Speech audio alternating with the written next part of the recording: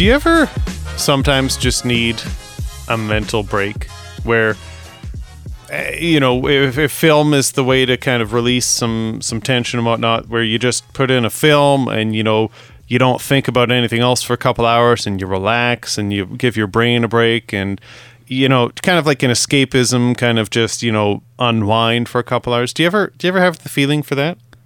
I do, but I struggle to yeah, I do.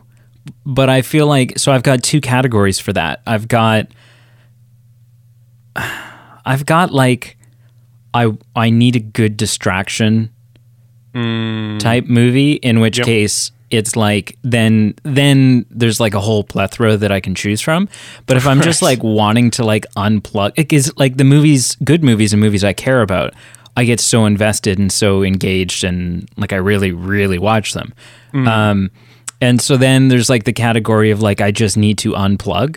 And then it's like, and then I'm like trolling Netflix for like bad Amy Schumer films or like comedies that I would not normally enjoy. But I also don't, stuff that I can be like, oh, well, if I miss a couple minutes or if I, stuff I might not pause to get up to go get a drink of water type of thing because it doesn't matter. But so yes, the long and short of it is yes. Right. Well, as far as like the lighter, Amy Schumer category or something that's light and frothy, this week's film was not one of those. No. At least it wasn't for me. I'm assuming many people would be in the same boat as me. Probably. I mean, it's pretty intense subject matter and it's a thriller and it's, yeah, probably.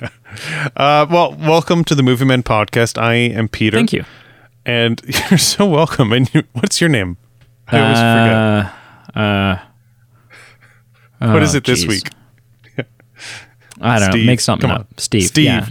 Steve, otherwise known as Brady. There we go. And we are reviewing, obviously, as the episode notes say, the 1990 film Se7en. As this week was another step on our march back in time, where we go year by year, give some vote options, and have people vote on film. And this week we had 4 1995 options, where Se7en came out as the winner. Yeah, not by a landslide, but was the winner. So yeah, it was the winner. And just for context, we had Showgirls, we had Nick of Time, which I had never heard of. It was it's a Johnny Depp. It's what is it? Like I'm just actually genuinely intrigued. Like, is it a drama, a comedy? Then watch it. I don't know if I want to commit. I don't know. It's kind of like an action thriller. Okay. Thing. Yeah, it's good. Okay. Johnny Depp. So yeah, Showgirls, Nick of Time. We had some heavy Brad Pitt content for the rest. We had 12 Monkeys and Se7en. I really wanted Showgirls to win just because that'd be so uncomfortable for you. I mean, listen. So I assume you haven't seen it. I haven't seen it. I haven't read the synopsis. I guess I can guess from the title of like some guessing of what it is. It's Elizabeth Berkley, and she moves to Vegas and starts out working as a stripper, and then gets a job for like a Vegas show, like a showgirl, right? Like sure. And often for whatever reason, the women in those shows are topless. Anyways, it's like, it is, there's not really a lot of like sexual content. So I can't go as far as saying that it's like softcore porn, but it is the definition of gratuitous nudity. Like, the film does not hold back in any regard, but it is a good movie. Like, it's got a good story and there's conflict and there's all kinds of, it's not nudity for the sake of nudity. But there is a lot of it. Is it like the 1995 version of Hustlers? I don't know. I haven't seen Hustlers. I haven't seen Hustlers either. I just remember it getting a lot of not hype, but attention. And it's a movie with J-Lo, and I honestly literally don't know who else, but I think I don't know if they're strippers, but actually I'm Googling it. So yeah, working as a stripper to make ends meet.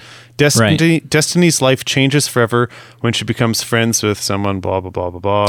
It sounds, okay, similar. Yeah, it sounds, oh, no, maybe a bit different. They something about Wall Street and hustling people. No. So, so it's completely different. The only thing in line was the dancing. And probably nipples. Yep. Or like well-timed oranges or something that were placed on tables to block out. Right. Well, not in Showgirls. Okay. But yeah, Showgirls did not win.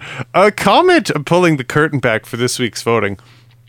It's not unique to this week, but sometimes it just seems a lot of time voting kind of there's some pairing with our Patreon boosted votes. So like really when a film catches the wind in its sails for like winning a vote, usually that means like a couple patron supporters, like when they align and they vote for the same film, then that really starts to catch fire. And this one, like the patron votes were not really congested at all. They were really spread out. So I mean, it kind of, like you said, there were like basically 3 films that were like really close, and right. So no matter what we did, we were going to disappoint paying customers. Yeah, basically. Yeah. All right, that's good. Of note, I think Showgirls and Nick of Time were yours, and 12 Monkeys and Se7en, I believe, were actually both put forward by patron supporters, and those were the 2 top vote getters. So they both came through, but Se7en was a patron suggestion, and Se7en won. That makes sense then. Yeah, cool. Should we get into some trivia and then initial impressions? Yeah, let's do it. Okay. Now. Sometimes I just don't have it. To be honest, I'd rather you not force it, and when it comes, it's just like a shooting star, and we appreciate it for what it is. Sounds good. Yeah, like Halley's Comet. Yeah. Okay, one question this week. A simple question. Simple. Not easy, maybe, but simple.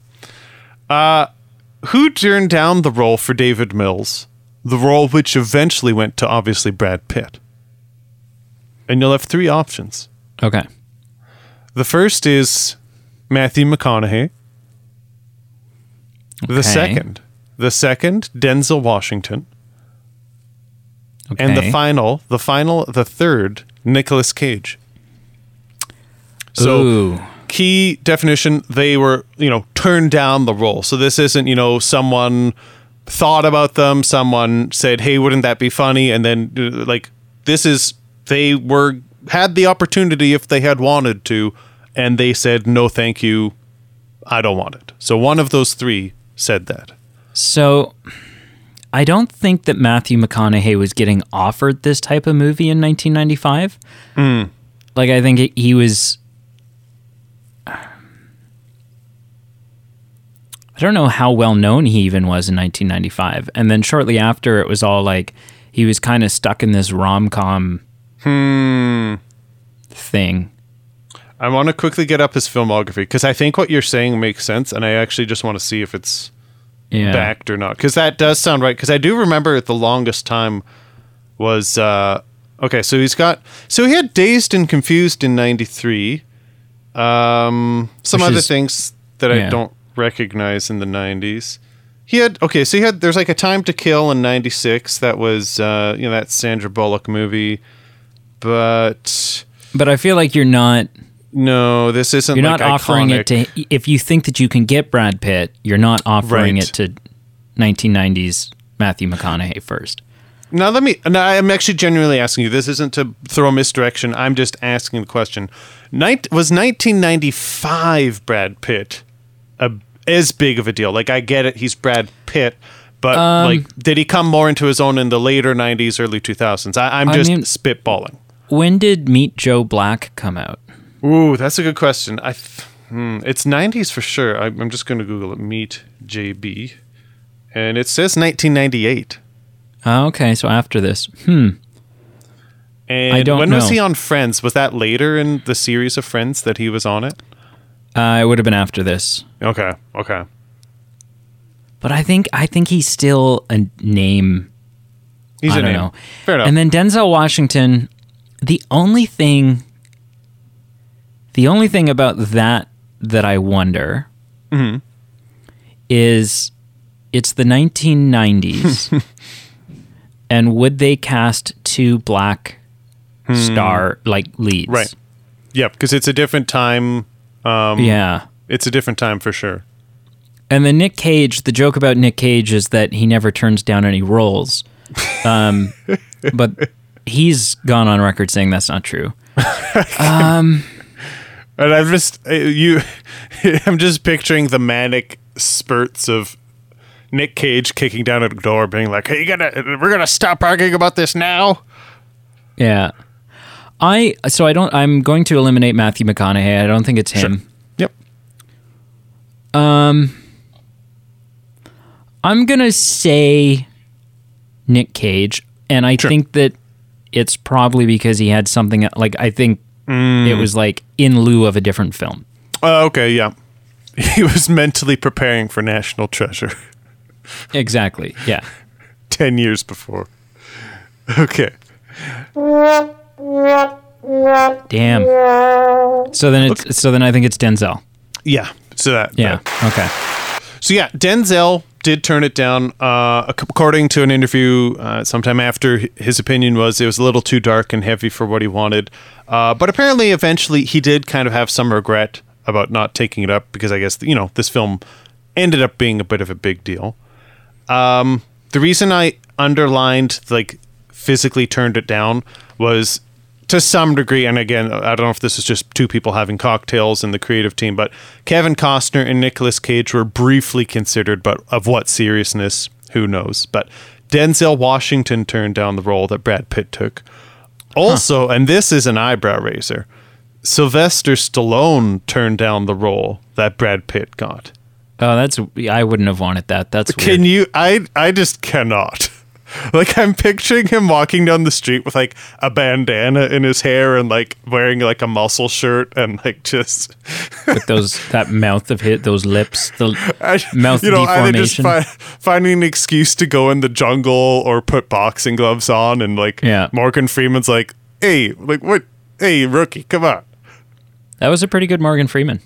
I don't think that was. It was really bad. Yeah, I can't do. I've tried. I can't do a Morgan Freeman. I know. I'm not even in the. That's fair. It's not even it's kind of there. No, I'm not even in the wheelhouse. No. Cool. Just of note, I actually just wanted to share two things that I find fascinating. So there's some carryover from Batman Begins. Obviously, Morgan Freeman was the clear one because he's a main character. But an actor named Mark Boone Jr., who I assume is their kind of FBI informant. He's the smelly guy from the pizza parlor. Yeah. Yeah, he's the falafel guy who's don't you kids eat falafel? Yeah. Yeah. So I see what you mean. In this movie, he was the smelly guy. How do you know he was smelly? Because that's Brad Pitt says that. Okay, I think that's how he refers to him. Yeah, I think I was so honed in on hey, it's the falafel crooked cop guy that I missed that line. That's funny. And the only other thing that I find interesting is obviously Denzel Washington didn't take this role in this cop movie, but obviously he's known for his role in the cop movie Training Day. And the diner scene in this movie where Tracy meets Morgan Freeman is actually filmed in the same diner where Denzel Washington and Ethan Hawke meet in Training Day, and it's apparently the exact same booth. So I thought that was just a coincidence that it's the same set in both movies and the same Denzel booth, Washington carryover. That's cool. That is neat. All right. First impressions. Yes. I'm going to sound a little bit like a broken record from our last episode. I'm not sure I knew this movie existed. Oh, interesting. Okay. And it wasn't an option that I was rooting for. And then when it won, I watched a trailer. And at least the trailer that I watched was a horrible trailer. A lot of 90s trailers are. Yeah, like not just like made the movie look bad, it just was a bad, you're like, this is just a bad trailer. Like I'm not getting anything from this. Oh, okay, yeah. Yeah, it was just a bad trailer. Sure.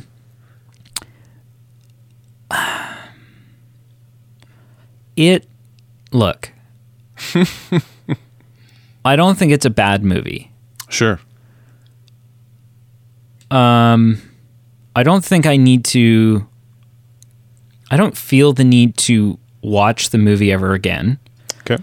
But I think I would need to watch it again in order to really know how I feel about it. Like I know enough. I've got some grievances and I've got some praises and stuff like that to talk about.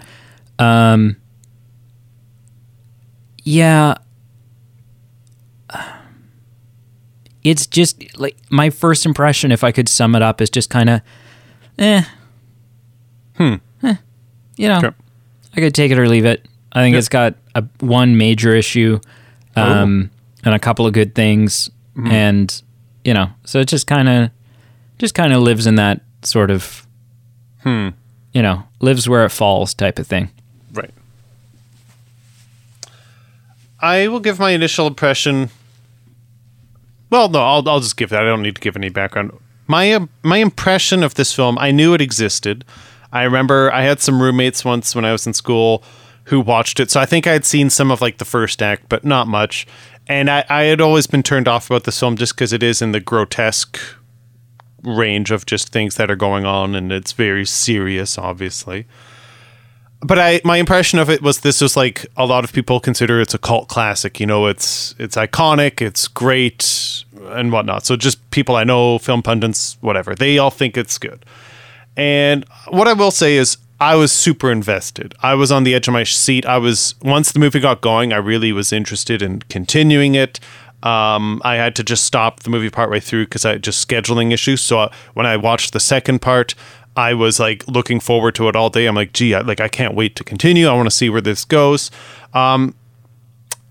It was on its way to being like the high end of good for me, like really good as far as grading it goes. I likely don't need to watch it again, but there's something about the ending that just kind of, I don't know, I'm a little picky with the ending and I didn't like it.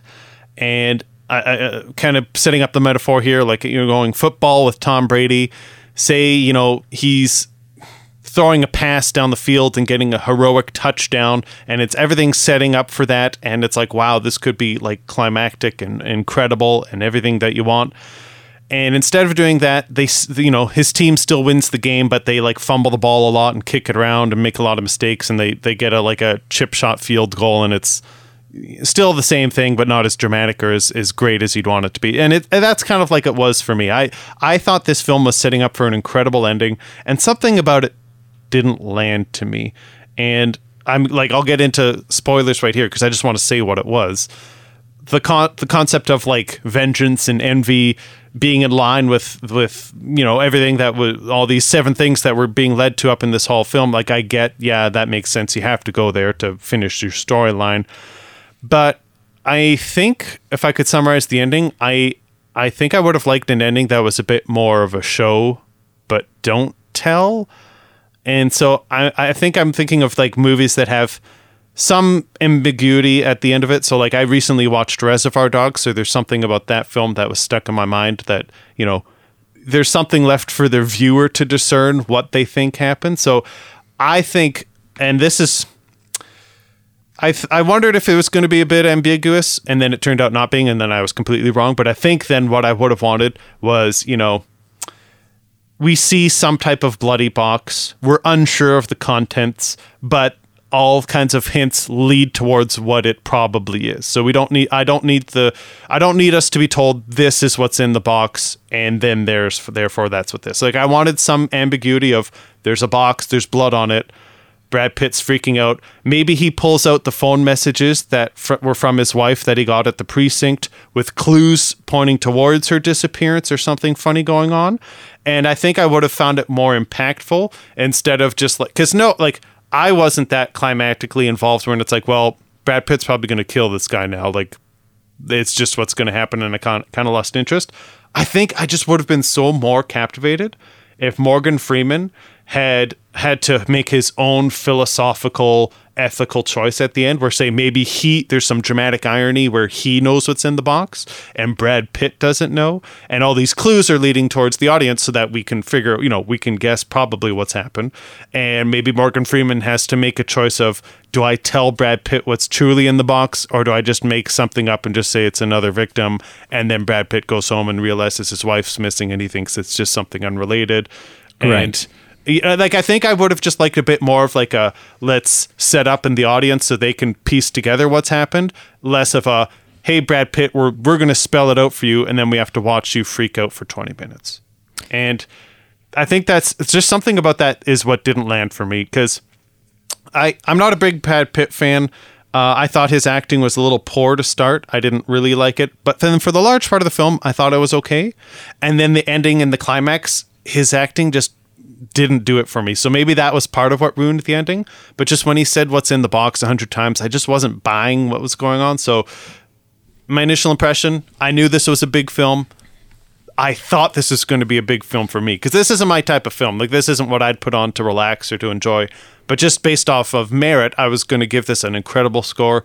And then how the ending didn't round out the way I thought it could have really hurt it for me. See, that's really interesting. I also take issue with the ending, but none of the things, like all of the things that I would also, I think, enjoy the version that you've suggested. But I didn't have any issues with any of that. I just had an issue with Morgan Freeman, like the ending of Morgan Freeman's story, where he's, like, where are you going to be? And he's like, oh, I'll be around. And then the movie ends. I'm like, oh. Right. So Brad Pitt goes to jail. Morgan Freeman's going to go have a farm or something. and then credits roll. Like, that felt very abrupt to me. From an emotional character perspective, it does seem abrupt, doesn't it? Because you think we see a bit of where Brad Pitt kind of gets to him a little bit, because you see him laying awake at night throwing his metronome. You see that there's been a shift in what his thought process is. We're not exactly sure to what degree, and that's a good point. I thought he was going to stay on. I thought he was going to stay on, or at least something a little bit more definitive. And this was, I guess I don't need it spelt out to me, but I think I need a bit more resolution with that character versus just, we're going to hang around and then, roll credits. That's a good point. Yeah. All right. Let's talk about the things I don't like and get those out of the way. I agree, because there's this, usually I don't have it for all films, but this is definitely a film where I've got a list of dislikes and likes. So I think I'm with you. Let's do that. All right. So my biggest dislike, and it's really my only dislike, but it kind of carries, like it kind of embodies the whole film. So it's like, It's not just like a moment, it's an aspect of the film. So if you look this film up, the genre that this film falls into is thriller mystery. Okay. Yeah. And it is, like, it's a mystery. Who's our guy, right? It's a whodunit. But I think you lose so much potential and so much credibility or like enjoyment in a film when the answer to whodunit is, oh, this guy that we've never met and we couldn't possibly have known it was him. Like, right. There was no, because the whole film, I'm like, so my first initial, like 5 minutes into this film, I thought the killer was Brad Pitt. Oh. And I was basing that off the conversation that Brad Pitt has with Morgan Freeman when Morgan Freeman's like, why here? Why did you fight to come here? Why did you want to come here? And he kind of gives him a bullshit, ambiguous answer. Yeah. And that's never really touched on ever again. So who knows why he fought to come there? It doesn't really make a difference. Apparently, that scene was for nothing. Yeah. But I was like, oh, point. He's the killer. And he's playing all of them. And I thought that through a lot of the film, like up until there's, the chase when he gets, And so it's just like, and by the way, I didn't realize, like, watching the film, and maybe it's just because he's younger, he's doing a different voice, he's like shaved his head and stuff, but it wasn't until like the credits roll and it was like, oh, and Kevin Spacey is John Doe. I was like, that was Kevin Spacey? I had, for whatever reason, I didn't pick up on that at all. Really? And I should go back and watch some of those scenes now and see if I can figure that out. Yeah. But yeah, it was just like you remove the audience from, I thought, oh, well, it's her, or it's him, it's Brad Pitt. And then there was a moment where I was like, what if it's Gwyneth Paltrow? What if it's the girlfriend? Right. Or the wife? Right.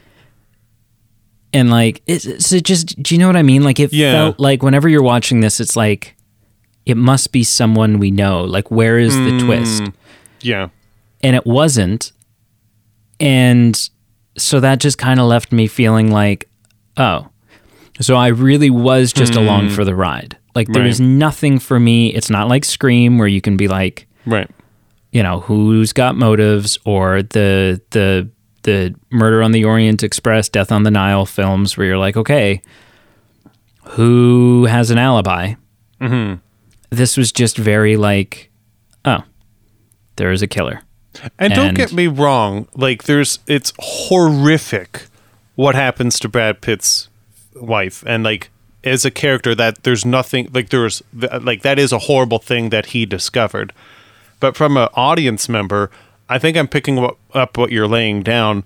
There would be more dramatic element to, hey, in this final climax, we find out that, erase the Kevin Spacey in the back of the car and everything leading up to, like, just to make it work, delete all that from your mind. But just in the climax, you find out that it is Gwyneth Paltrow, so that not only, do you say, hey, I had a chance to find out, or, catch some red flags that something's going on, but just as a gut punch to Brad Pitt, to have him have the realization of finding out the killer to only be someone that he loves would be such a kind of like a paradox of like high lows. Like I guess I'm just saying, there can be some really good dramatic stuff that you can do if it's a character that's within the sphere of us knowing who it is. Yeah, and then you show us a series of flashbacks, how it was her all along, and sure, and you can totally buy and believe that because. She's never, it's not like, well, it couldn't have been her because she's often not around. Right. So, but yeah, so I think that was just kind of the big thing for me when I finally realized, it's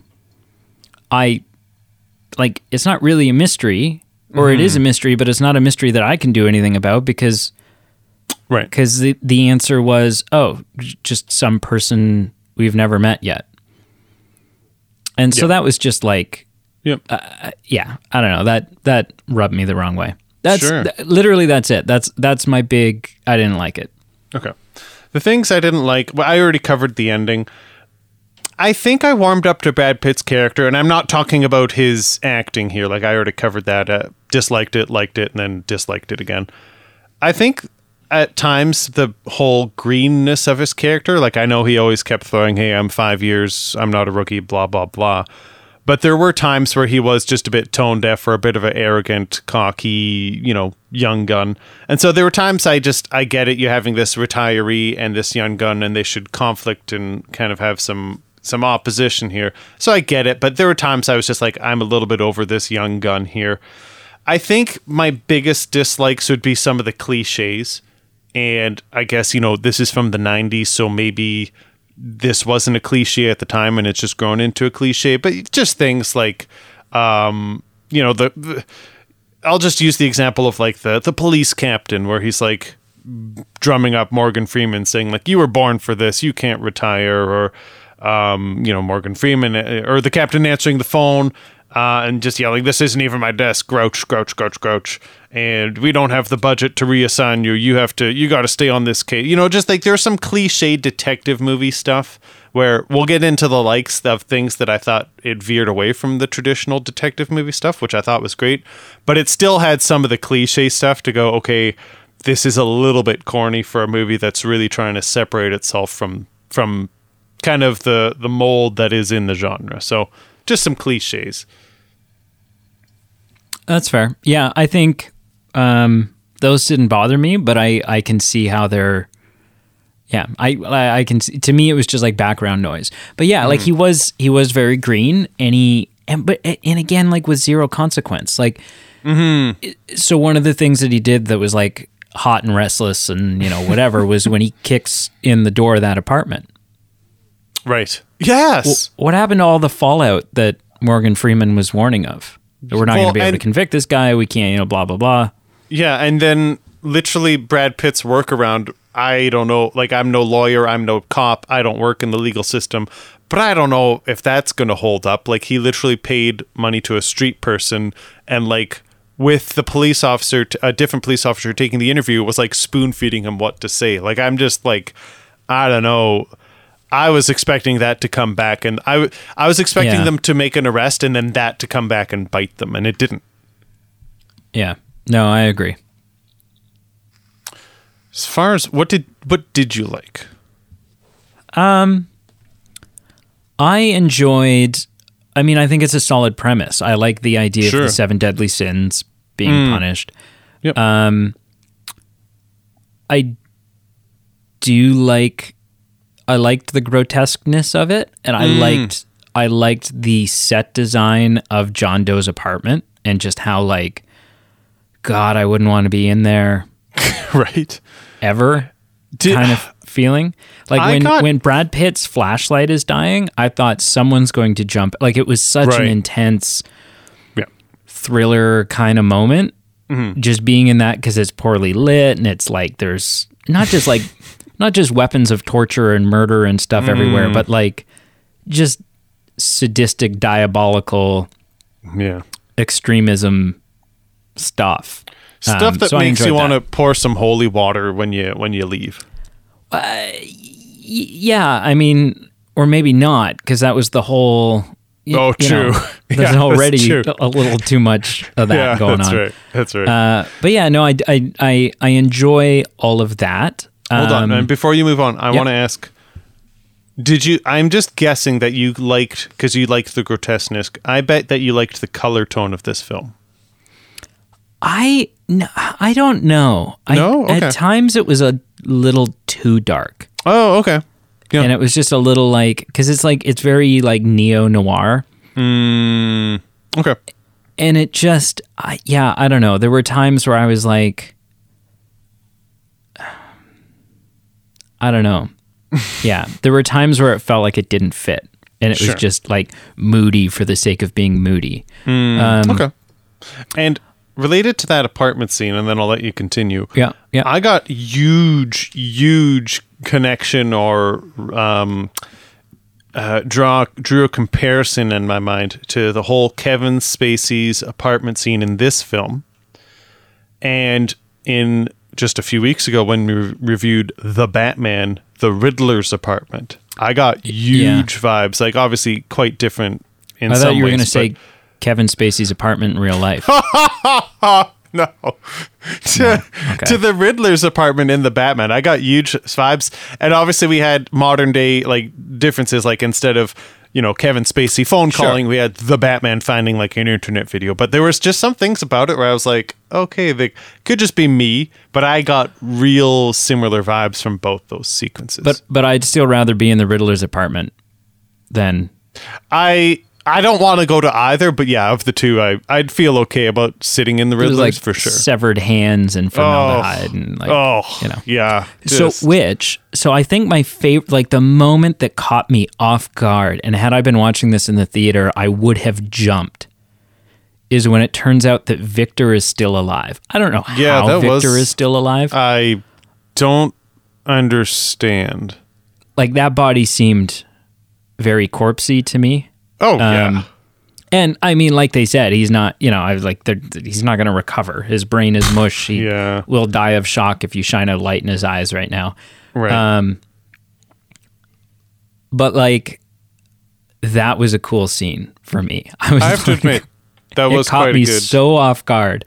Yeah. And like, it's very sudden the way that he like wakes up or coughs comes to, and and so had I been watching that in like a big screen, watching it real loud, that would have scared the shit out of me for sure. Yeah, for sure.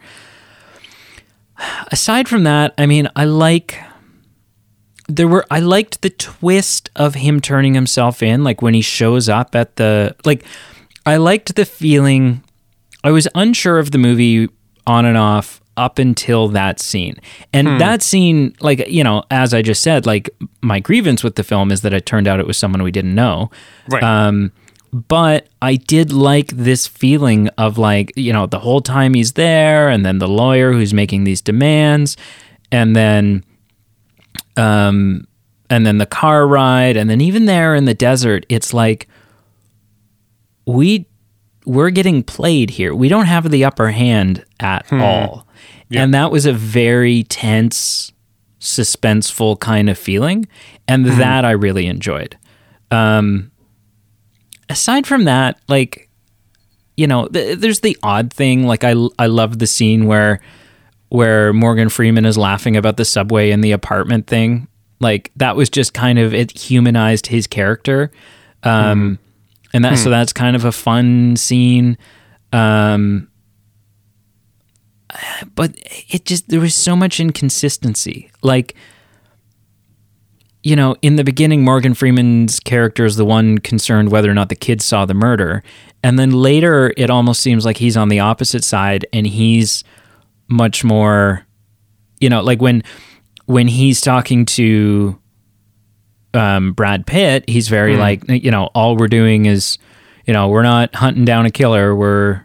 We're taking evidence and filing paperwork, and we're like, he all of a sudden, he's kind of seemed like the disenfranchised cop, the cop without a kind of a motivation and sort of a pulse.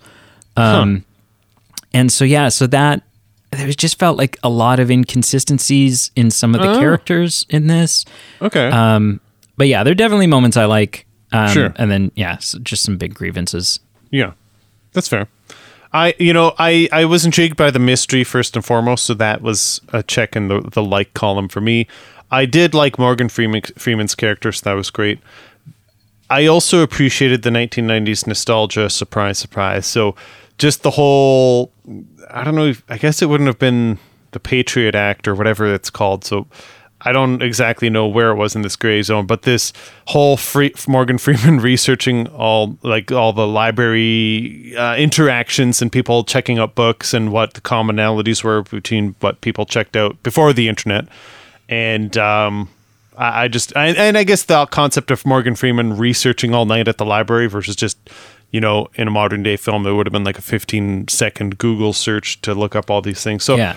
The fact that it might take 3 days for the fingerprint match to, and just even like Brad Pitt having to get someone to get like the Coles Notes version of these books because he's like, I'm not reading these, you know, Canterbury Tales. Like, this isn't my jam. And so just things like that I was like a reminder of the times. It was like, okay, this is kind of a fun period piece. It was set in present day when it was made, but for us, it's a different period of time. I like how we'd actually never get told what city it is. And it's... kind of irrelevant. Feels a little like Chicago. Yeah. Maybe Detroit. Sometimes I got New York vibes, and then when they left the city, I kind of got California vibes. So I think I like how it's ambiguous just because it's like, that doesn't matter. We don't need to define what area this is in and kind of limit what we're telling. It's just kind of more transcendent if it's just a big, dirty, you know, all hope has been lost. It's a cesspool of a city. That, like, Brad Pitt seems okay at times, but, you know, Morgan Freeman's lost his way. Even Brad Pitt's wife, like a couple weeks in, with the anticipation of children, is like, yeah, these schools aren't good, and I don't know anyone here. Like, you know, you get the doom and gloom of this urban center. So, and the final thing that I really liked, we did get some detective depth in our detective characters. And I think that's a break from the mold of detective films at the time. And we've seen it happen a bit more and more in modern day. And I think that's been a richer story that we've been shown to. But just, you know, scenes like the dinner party when they're at the bar talking about, you know, their differing viewpoints, and it's just kind of like a redefinition of the genre, I guess, like a kind of True Detective-esque. I can't comment on if it's not in line with their characters, because I wasn't paying attention to that when I heard it. But I did like specifically the sequence you talked about, where kind of this disappointment of what they're spending their lives with is that, they're not really solving anything. They're not really being heroes. They're literally just collecting items, collecting evidence in the off chance that it's used in a court case to actually help someone. And, just the analogy of picking up diamonds in the off chance you get rescued. And I thought there was something cool about that. Just, I think it just added to the depth at the moment. I won't confirm or deny if I agree with you, about being, the point that you made with it, just as far as characters having some inconsistencies, because I don't remember that, but that sequence I really enjoyed. And I think it just adds to depth and gives some insight into how they were thinking at the time. And anytime you add depth like that, you can have richer characters and a better film. Yeah. Cool. Yeah. Do you have anything else, sir? I think that's about it. Yeah. Scale of 0 to 10. How would you rate 7? Yeah, and don't give it a 7. That's just stupid. I honestly was on track to giving it an 8. I truly was. And not that this, it wouldn't have been an 8 for I'm going to watch this repeatedly. It's probably a 1 and done for me. Maybe someday I'll watch it again. But the ending didn't pan out for me, so I think I'm going to drop to a 6. I could maybe be convinced to a 7, but then it seems kind of corny having it be scored a 7 and being a 7. So I think I'm landing on a 6 out of 10.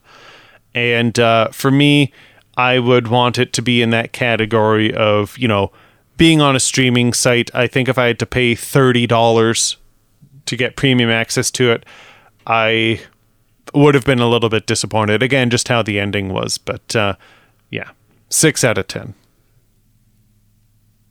What did you give it? I'm curious. I am curious. What did you give it? I also genuinely gave it a 6 out of 10. Oh, okay. So very similar. Again, the same. I think it's entertaining. I do. Mm-hmm. So I think it's... I don't know. It basically comes down to I didn't think it was deserving of a 5, but I didn't want to go any higher than 6. Sure. Yep. And that's kind of all there is. It kind of it does fall into the category of there might be the odd person who I would want to show this movie to. If I'm like, ooh, this is the type of movie they would enjoy, then I think I would enjoy watching it again. Sure. With them. But not for my own, I won't just throw it on because I'm feeling like watching 7. Right. Yeah. Cool. And I can see, I'm glad I watched it because it is a famous film, an iconic film. And again, shout out to Andrew, who seems to be he's now the CEO of the Movie Men, because this is the second week in a row that he kind of had something to do with the film we reviewed quite directly. So this was his suggestion putting forward. So I don't regret watching it because I think it's an iconic film and a lot of people talk about it. So I finally wanted to just see it, just to see for myself what's going on here. And I get why it's popular because at the time it was probably pretty revolutionary. But looking at the director's work, there are other films that I would prefer watching. I think Gone Girl would be more up my alley as far as if I had to pick a film that he's been involved with. That's more up my alley. Does that mean I have to do we need to increase Andrew's cut? I mean, he's on the payroll now. Because I don't think I'm willing to do that. There might be some layoffs coming up. Layoffs. Lean times. Yep. Listen, I have some movie news that I'd like to tell you about and hear your reactions to. Okay. So, first, I have 2 pieces of Top Gun Maverick news. Oh, man. I am so excited. I have not been excited just because I kind of in Predator, I don't have time to bleed.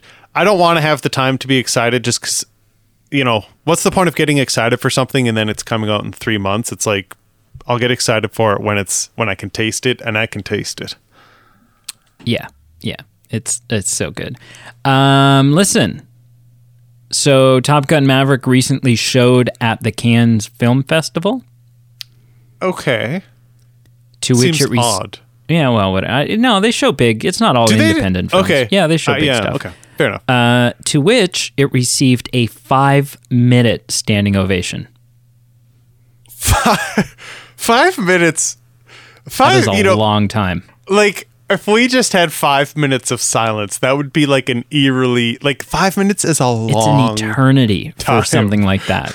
Right? Just standing and clapping and cheering for 5 minutes? That's exhausting. For everyone involved. Yeah. Wow. Wow, 5 minutes, okay. Top Gun Maverick is set to be the largest film opening of Tom Cruise's career. Like, financially? Financially, yeah. They're projected to be. Oh, wow. Yeah. Oh, wow. Which is not saying nothing. Listen, we can have a whole podcast about, do we like Tom Cruise as a person? Do we like his acting? Do we like the films that he's in? But one thing that's not really debatable is he is in that small class of Hollywood stars. Oh, yeah. He's a box office draw. And as a star, he has the draw, and he's, anything he touches has a good chance of being lucrative. And that's incredible that after all these years, this will potentially be that. So that's interesting. Yeah. Okay. Staying on the Tom Cruise train. As we always do. Yeah. The first trailer for the next Mission Impossible film has dropped. Did you see it? Oh, my Lord. I have not. Again, that's something that I probably won't get into, just because not only is it a ways away, but on our agenda is to review the whole film franchise. So I think I'd rather just watch them all before I get any intel on what's coming. Sure. Obviously, you watched it, I assume. Yeah, it's a mediocre trailer. It's just kind of, okay. I think I'm sure it'll be a great film. It's just it's just a bad trailer. Like, it's just like, it doesn't really, there's not a lot. There's like one crazy Tom Cruise stunt moment right at the end, and you're like, oh my God, Tom Cruise. But aside from that, it's like, it's just a bunch of like random cut together of random footage. Trailers. The trailer for Thor: Love and Thunder came out. Did you see that? I am feeling like a broken record, but I have not. That one is just I haven't done. I think I will watch. I'm not going to save myself or anything for it. It is a good trailer. Okay. It's an amazing trailer. We get our first look at the villain, which is Gore the God Butcher, being played by Christian Bale. The one and only. Yeah, it's a good trailer.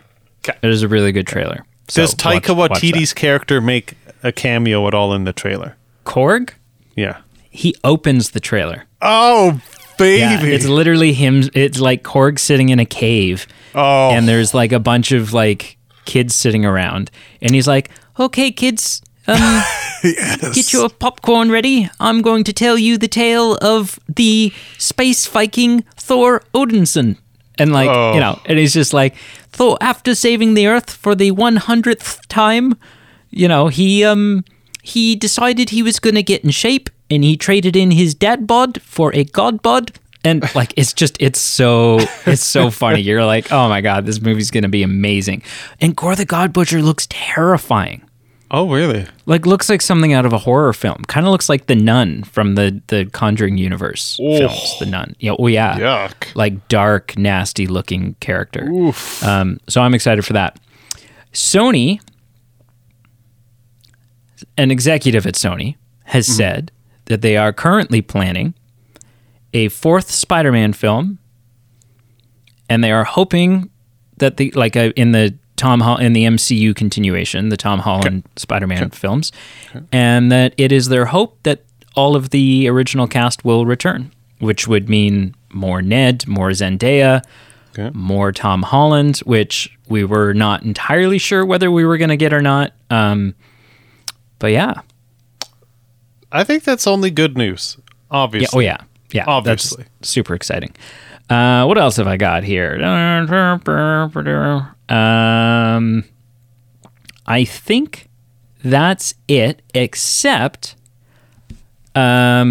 so we've talked a little bit about, I don't know if I talked about it with you or I talked about it with Carl, talking a bit about Warner Brothers has seen a shift in executives. They were recently taken over by, what's his first? David Zaslav. Is the new CEO of Warner Brothers. Right. And he has said that moving forward, all DC movies will be made for theatrical releases. So no more, hey, we're going to make a film and we're just going to stick it on HBO Max. All films are going to be made with big blockbuster budgets with the intention of releasing them in the theater. Now, this is a little bit of a double-edged sword, sort of, only because the HBO Max angle gave the potential for like, oh, okay, well, maybe there's like some deep-cut characters that would normally never get their own film.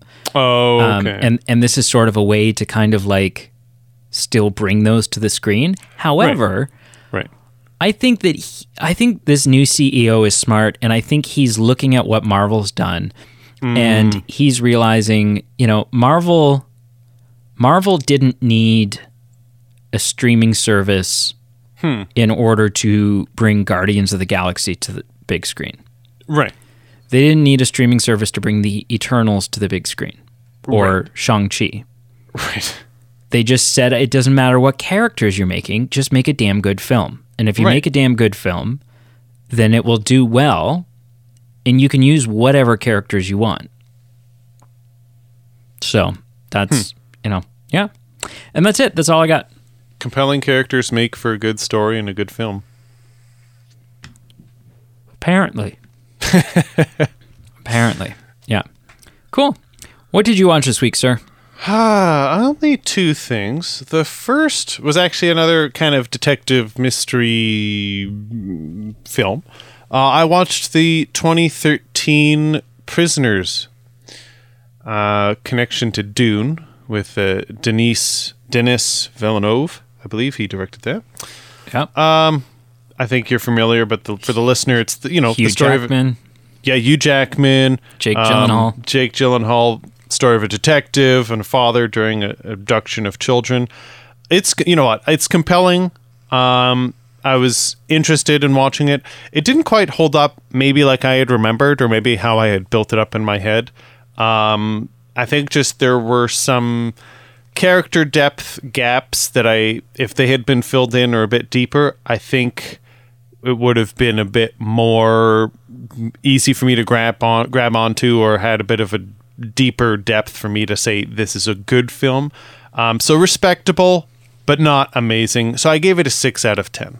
That's a movie that has a really good trailer, and the film doesn't. Like, the trailer makes the movie seem a lot better than the movie actually is. And I mean, after like the 12 trailers that you asked me if I watched, and I said no, I do remember watching the trailer for this one, so I can comment on that, and I would agree with that. Like, I mean, there are things the film does well. There's some dramatic irony moments where the audience knows things that individual characters know, that the audience has the whole piece, but each character has like a different piece. So like there's just things that are done well, but that's an interesting observation that I'd probably agree with. The trailer is better than the film. That dramatic irony is something that I think Se7en could have utilized and benefited 100%. 100%. Again, I that's exactly what I said. Have Morgan Freeman know what's happened and have him choose, am I going to tell Brad Pitt that, or will that, for his own protection, will I withhold that from him? I completely agree. Completely. So I watched Prisoners, gave it a 6 out of 10. And then the only other thing I watched, I was tired one of these days, and I just wanted something to throw on the TV that didn't have to think. If I fell asleep partway through, no worries, easy to follow. I just threw on like an early 2000s comedy, Without a Paddle, 2004. I've been eyeing that up on Netflix. Yeah, it's been a long time. I had seen it once, again, with like roommates when I was in school, and I will say there were some times that I laughed out loud. There were some jokes that were funny, but for the most part, it really hadn't aged well for me. I gave it a 3 out of 10 there were some comedy things that I thought were just lame or not entertaining, and there were some sequences that I found just kind of annoying, to be honest. It was everything that some early 2000s comedies were, and it is what it is, and just 10 aged well for me. But a 3 out of 10. We talked about that movie last week.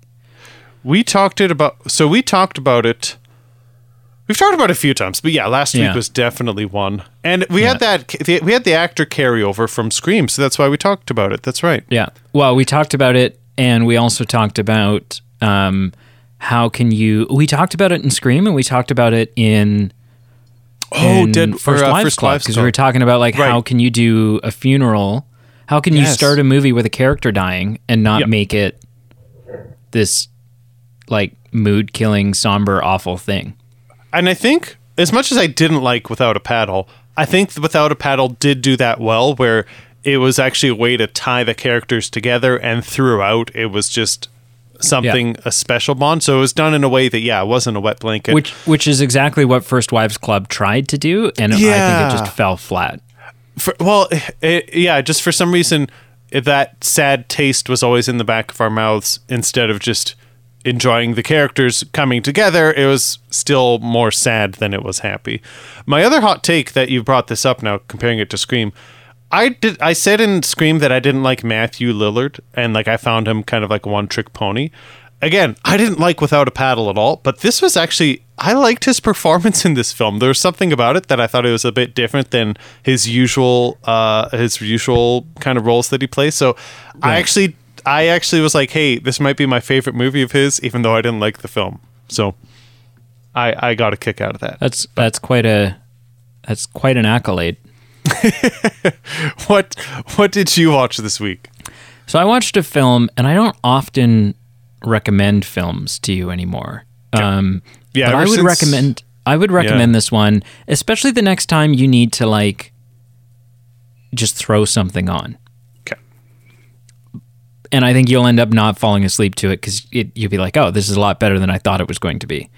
Okay. I highly recommend on Disney Plus the new Chip and Dale Rescue Rangers movie. I'm intrigued. And listen, I didn't really watch the show as a kid, so I'm not the psychographic demographic for this movie. Okay. But it didn't matter. It's so good, and there's so many cameos from other Disney characters in it that it's kind of got something for everybody.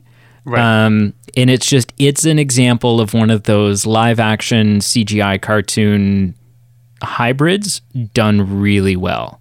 Interesting. Feels less like Alvin and the Chipmunks did, and more like Who Framed Roger Rabbit. It's got that kind of, they've established, they acknowledge that the cartoon characters in this movie are cartoon characters that exist within the real world, whereas Alvin and the Chipmunks were just like, oh, these are just CGI chipmunks that don't look like right. It was just, or the Yogi Bear movie, and it's like, what's happening here? You all see that that's a cartoon, right? But yeah, they dealt with it really well. It's really good. Can I just ask a follow-up question? Yeah. Because I did, not religiously, but I did watch that show growing up. So I was intrigued to begin with, and now you've piqued my curiosity. I noticed it on the Disney Plus. Is it available to everyone, or do you have to pay a premium to get it? No, it's right there. Just grab it. Okay. And everyone's there. Monterey Jack, Gadget, oh yeah. And so the movie's kind of set it's set in modern day. And it acknowledges the show that Chip and Dale and these other characters were actors on the Chip and Dale Rescue Rangers show, that they had their own show, and now it's been 20 years and they've gone their separate ways. They've had a falling out, Sure. So it really feels, it's a good movie. It's a really good movie. The other film that I watched that is very similar, it's in the same. It was a rewatch for me. It's in the same lane, and it's also so good. As I rewatched the first Sonic the Hedgehog movie. Okay, yep. It's so good. It's especially, Jim Carrey is is just, he steals every scene he's in. He's Right. so good in this movie, which was so refreshing after a decade or so of like mediocre hit and miss Jim Right. Carrey performances. Yep. But yeah, both films are excellent, and those are the two movies I watched this week. Very cool. And I know you're such a Jim Carrey fan, so every time you mention that movie, I get it. I get why you're watching it. I even like James Marsden in it.